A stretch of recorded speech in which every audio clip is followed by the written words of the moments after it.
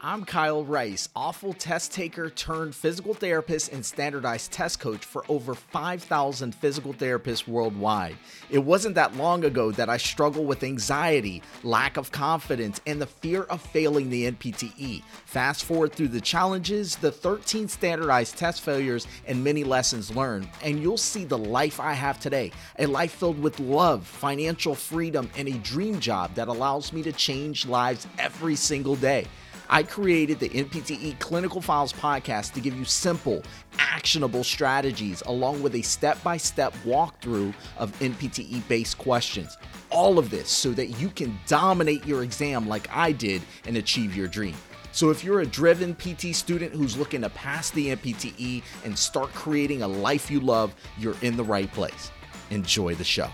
For this week's clinical file, we have Tommy, and Tommy is a 26-year-old volleyball player, has complaints of pain and difficulty flexing his right thumb based upon the normal arthrokinematics. Which of the following should the therapist induce to resolve this hypomobility? So we have A, ulnar roll and glide of the first metacarpal.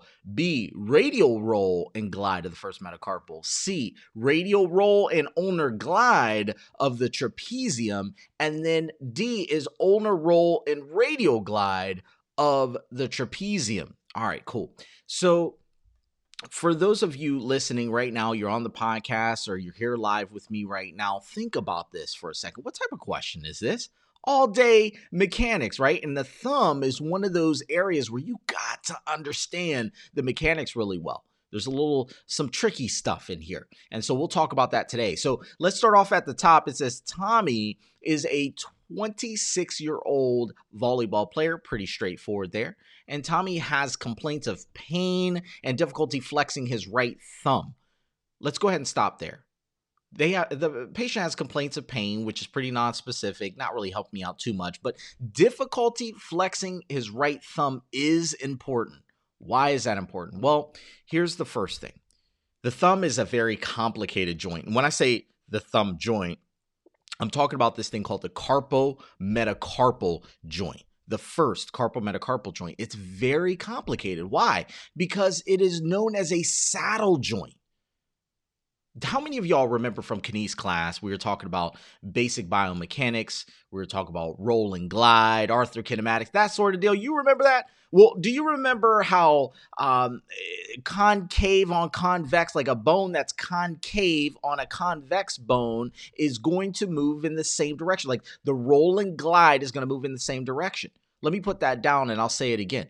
If we have a concave bone moving on a convex bone, roll and glide are going to be in the same direction. All right. And I'm just going ahead and putting that down here in my notes. All right. And you could do the same.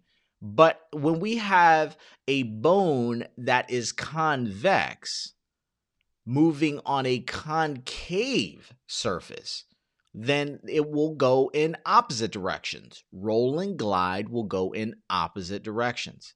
So I'm just going to put oppo and then direction, okay? Opposite direction. Cool. So with that knowledge right there, I'm starting to understand this a little bit. All right, so we got the first carpometacarpal joint, or the thumb, right? And we know that it's a saddle joint, meaning that in one direction, it's concave on convex, and in the other direction, it's convex on concave. Do you see how that could be very tricky? Okay, so I want to help you to break that down so we know exactly what's happening here.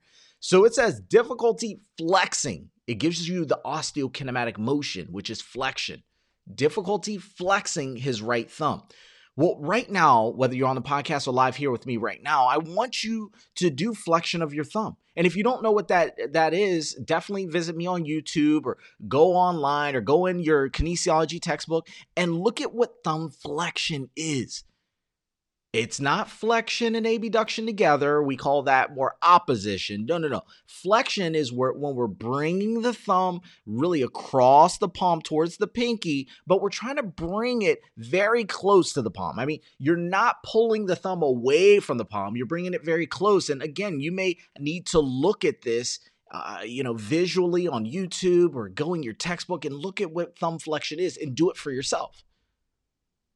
Thumb extension is just going to be in the opposite direction. Now, can I give you a saying that I use to always remember this? Well, flexion, extension is the motions that we're talking about right now, okay? And so the way that I always remember it is extension, flexion, same direction. Let me say it again. Extension, flexion, same direction. Extension, flexion, same direction. Okay. That's how I always remember that when we're doing flexion or extension, it's always going to be moving in the same direction. What do you mean it's going to be moving? I'm talking about roll and glide are going to be moving in the same direction. All right.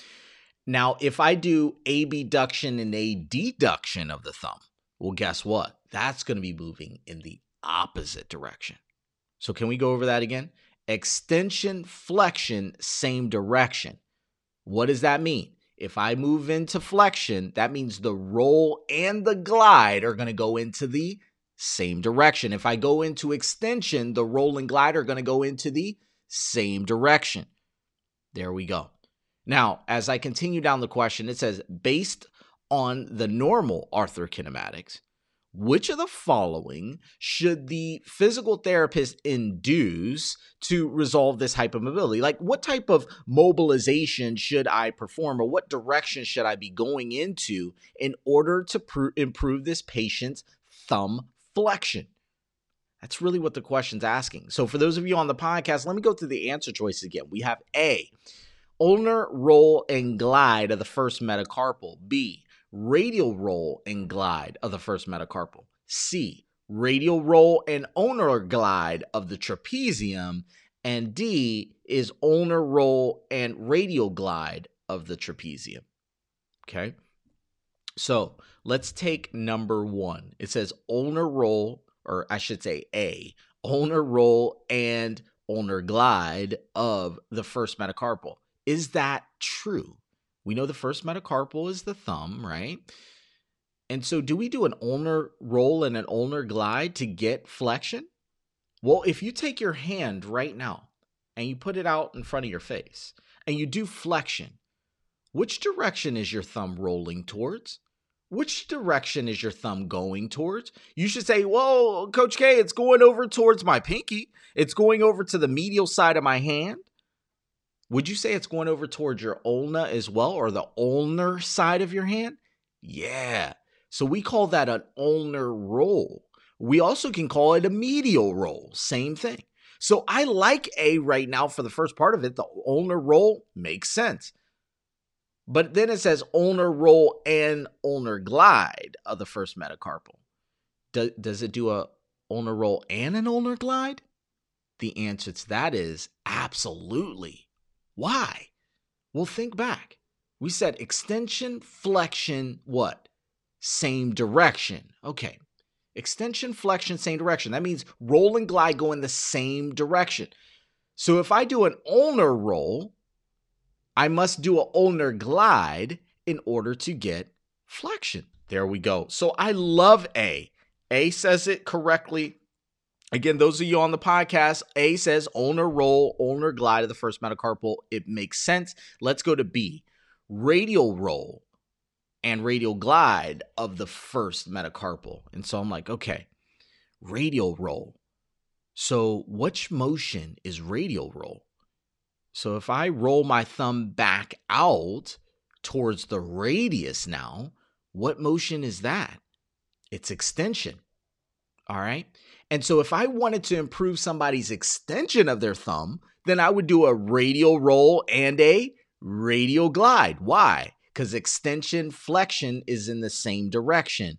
So your roll and glide would need to be in the same direction. B is not the right answer, because B would help a person with extension of the thumb, not flexion of the thumb. All right. Let's go to C. C says radial roll and ulnar glide of the trapezium. Now, when you're mobilizing a patient, when you have a hypomobility, do you typically grab the most proximal part and mobilize it, or do you grab the distal part of the extremity and mobilize it? You grab the most distal part.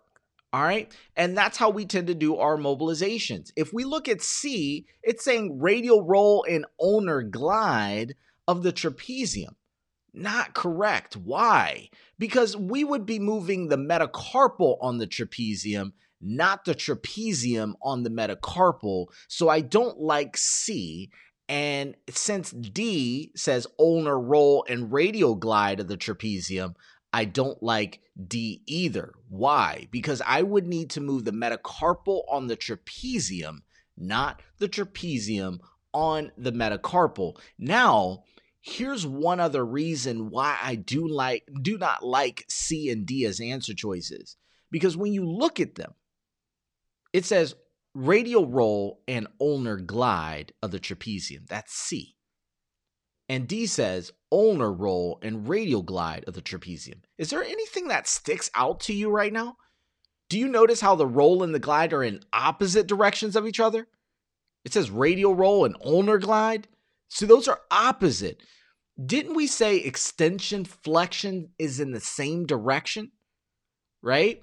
So the roll and the glide, in order for us to really do this appropriately, it would need to be the same.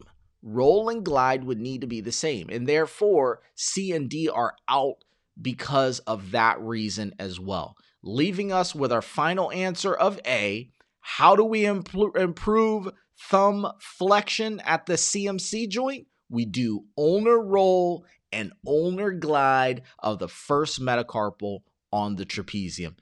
To those of you who got this question correct, congratulations. I know it was a lot of just biomechanics stuff going on right now. For a lot of you who are just listening to it from an auditory standpoint, you're probably going to need to definitely hit up YouTube, definitely hit up your textbooks and take a look at this so that you can ingrain this topic. One thing that I will say as I see people go through biomechanical questions, one of the major mistakes they make is that they continuously just try to just either listen to it or just take one example and move on. No, this is something that you got to see visually. You got to do it with your own thumb. You have to try to get as many repetitions in on this concept as possible in order to dominate this concept. Got it? So I'll repeat it again for those of you on the podcast. That saying I always use is extension, flexion, same direction. What am I saying? That anytime I need to do flexion of the thumb or extension of the thumb,